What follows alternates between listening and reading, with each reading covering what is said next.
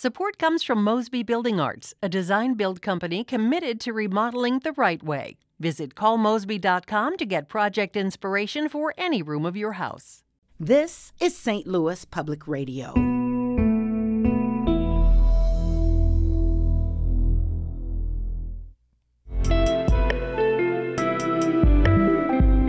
It's Wednesday, May 5th. This is The Gateway. I'm Wayne Pratt.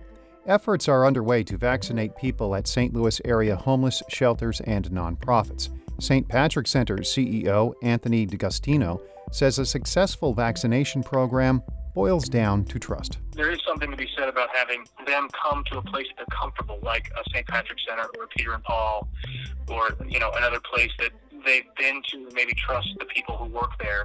The center has helped to vaccinate more than 200 people without a home since March. It has also sent people to the mass vaccination clinic at the Dome at America's Center. As nonprofits and shelters work to get more shots into the arms of the homeless, some leaders are pushing for ambitious vaccination goals. That includes Illinois Governor J.B. Pritzker. He says more people getting the vaccines makes him cautiously optimistic Illinois will be free of most coronavirus restrictions by July 4th. Derek Cantu has more. With this new July goal for Phase 5, Pritzker is promoting the return of various Illinois events, including the Chicago Auto Show and the Grand American World Trap Shooting Championship in Sparta. Phase 5 means no more capacity limits on businesses or social gatherings, but will still require wearing face masks in public. But the governor says Illinoisans must remain vigilant, especially against new, more contagious COVID strains. We can't predict the future, and this virus has proven to be very challenging, so we always are on guard. We're watching the numbers like a hawk, but I'm optimistic. I think things are going in the right direction. President Joe Biden on Tuesday also made a COVID-related goal for the 4th of July. That's when he says 70% of adults in the U.S. should have received at least one dose of the vaccine. I'm Derek Cantu. A state disciplinary panel is investigating St. Louis Circuit Attorney Kim Gardner.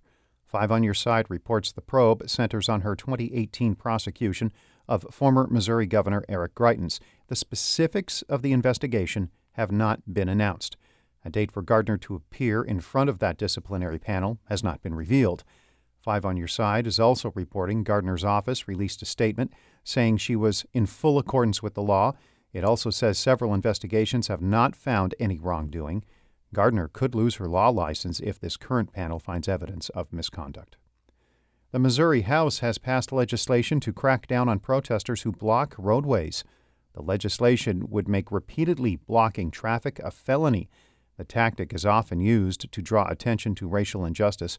Protesters angered by the death of George Floyd blocked traffic on Interstate 70 last summer.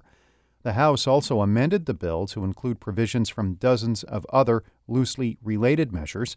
The number of changes made to the Senate bill likely means negotiators will pare it back in the final version. A state senator in Illinois wants to withhold funding from schools that apply dress codes to hairstyles.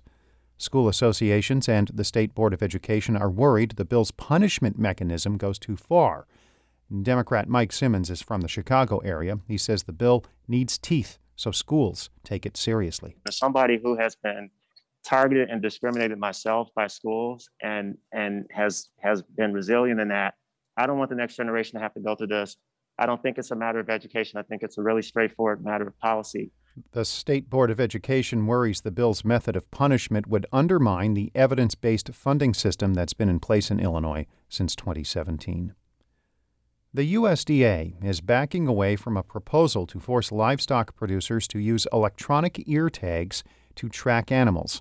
St. Louis Public Radio's Jonathan Ahl reports a group opposed to the idea is pressing forward with a lawsuit to stop it. The USDA twice has made moves pursuing the RFID tags starting in 2023, but opposition has led them to pull back earlier this year. The New Civil Liberties Alliance is continuing with its lawsuit against the USDA, saying the committees it formed to get information on RFID usage violated its rulemaking process. Harriet Hageman is an attorney working on the suit.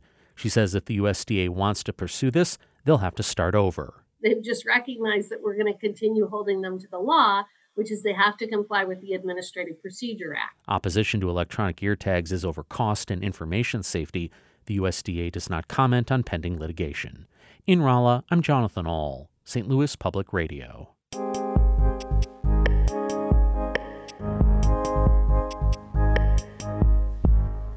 Some items we are following today in the St. Louis Public Radio newsroom. Greater St. Louis Inc. is releasing an updated version of its 2030 jobs plan. The group has been collecting feedback from residents and local leaders on a previous draft since December. The most recent census numbers show St. Louis and St. Louis County are the only municipalities in the area to lose population between 2019 and 2020. St. Charles continues to grow. And recently inaugurated University of Missouri-St. Louis Chancellor Kristen Soboluk will be on St. Louis on the Air. She'll discuss her vision for the school, which includes some significant program cuts. Shula Newman is the executive editor of St. Louis Public Radio, a member-supported service of the University of Missouri-St. Louis. Music by Ryan McNeely of Adult Fur. Have a great Wednesday. I'm Wayne Pratt. The Gateway is a production of St. Louis Public Radio. Understanding starts here. Support comes from Mosby Building Arts, a design-build company committed to remodeling the right way. Visit callmosby.com to get project inspiration for any room of your house.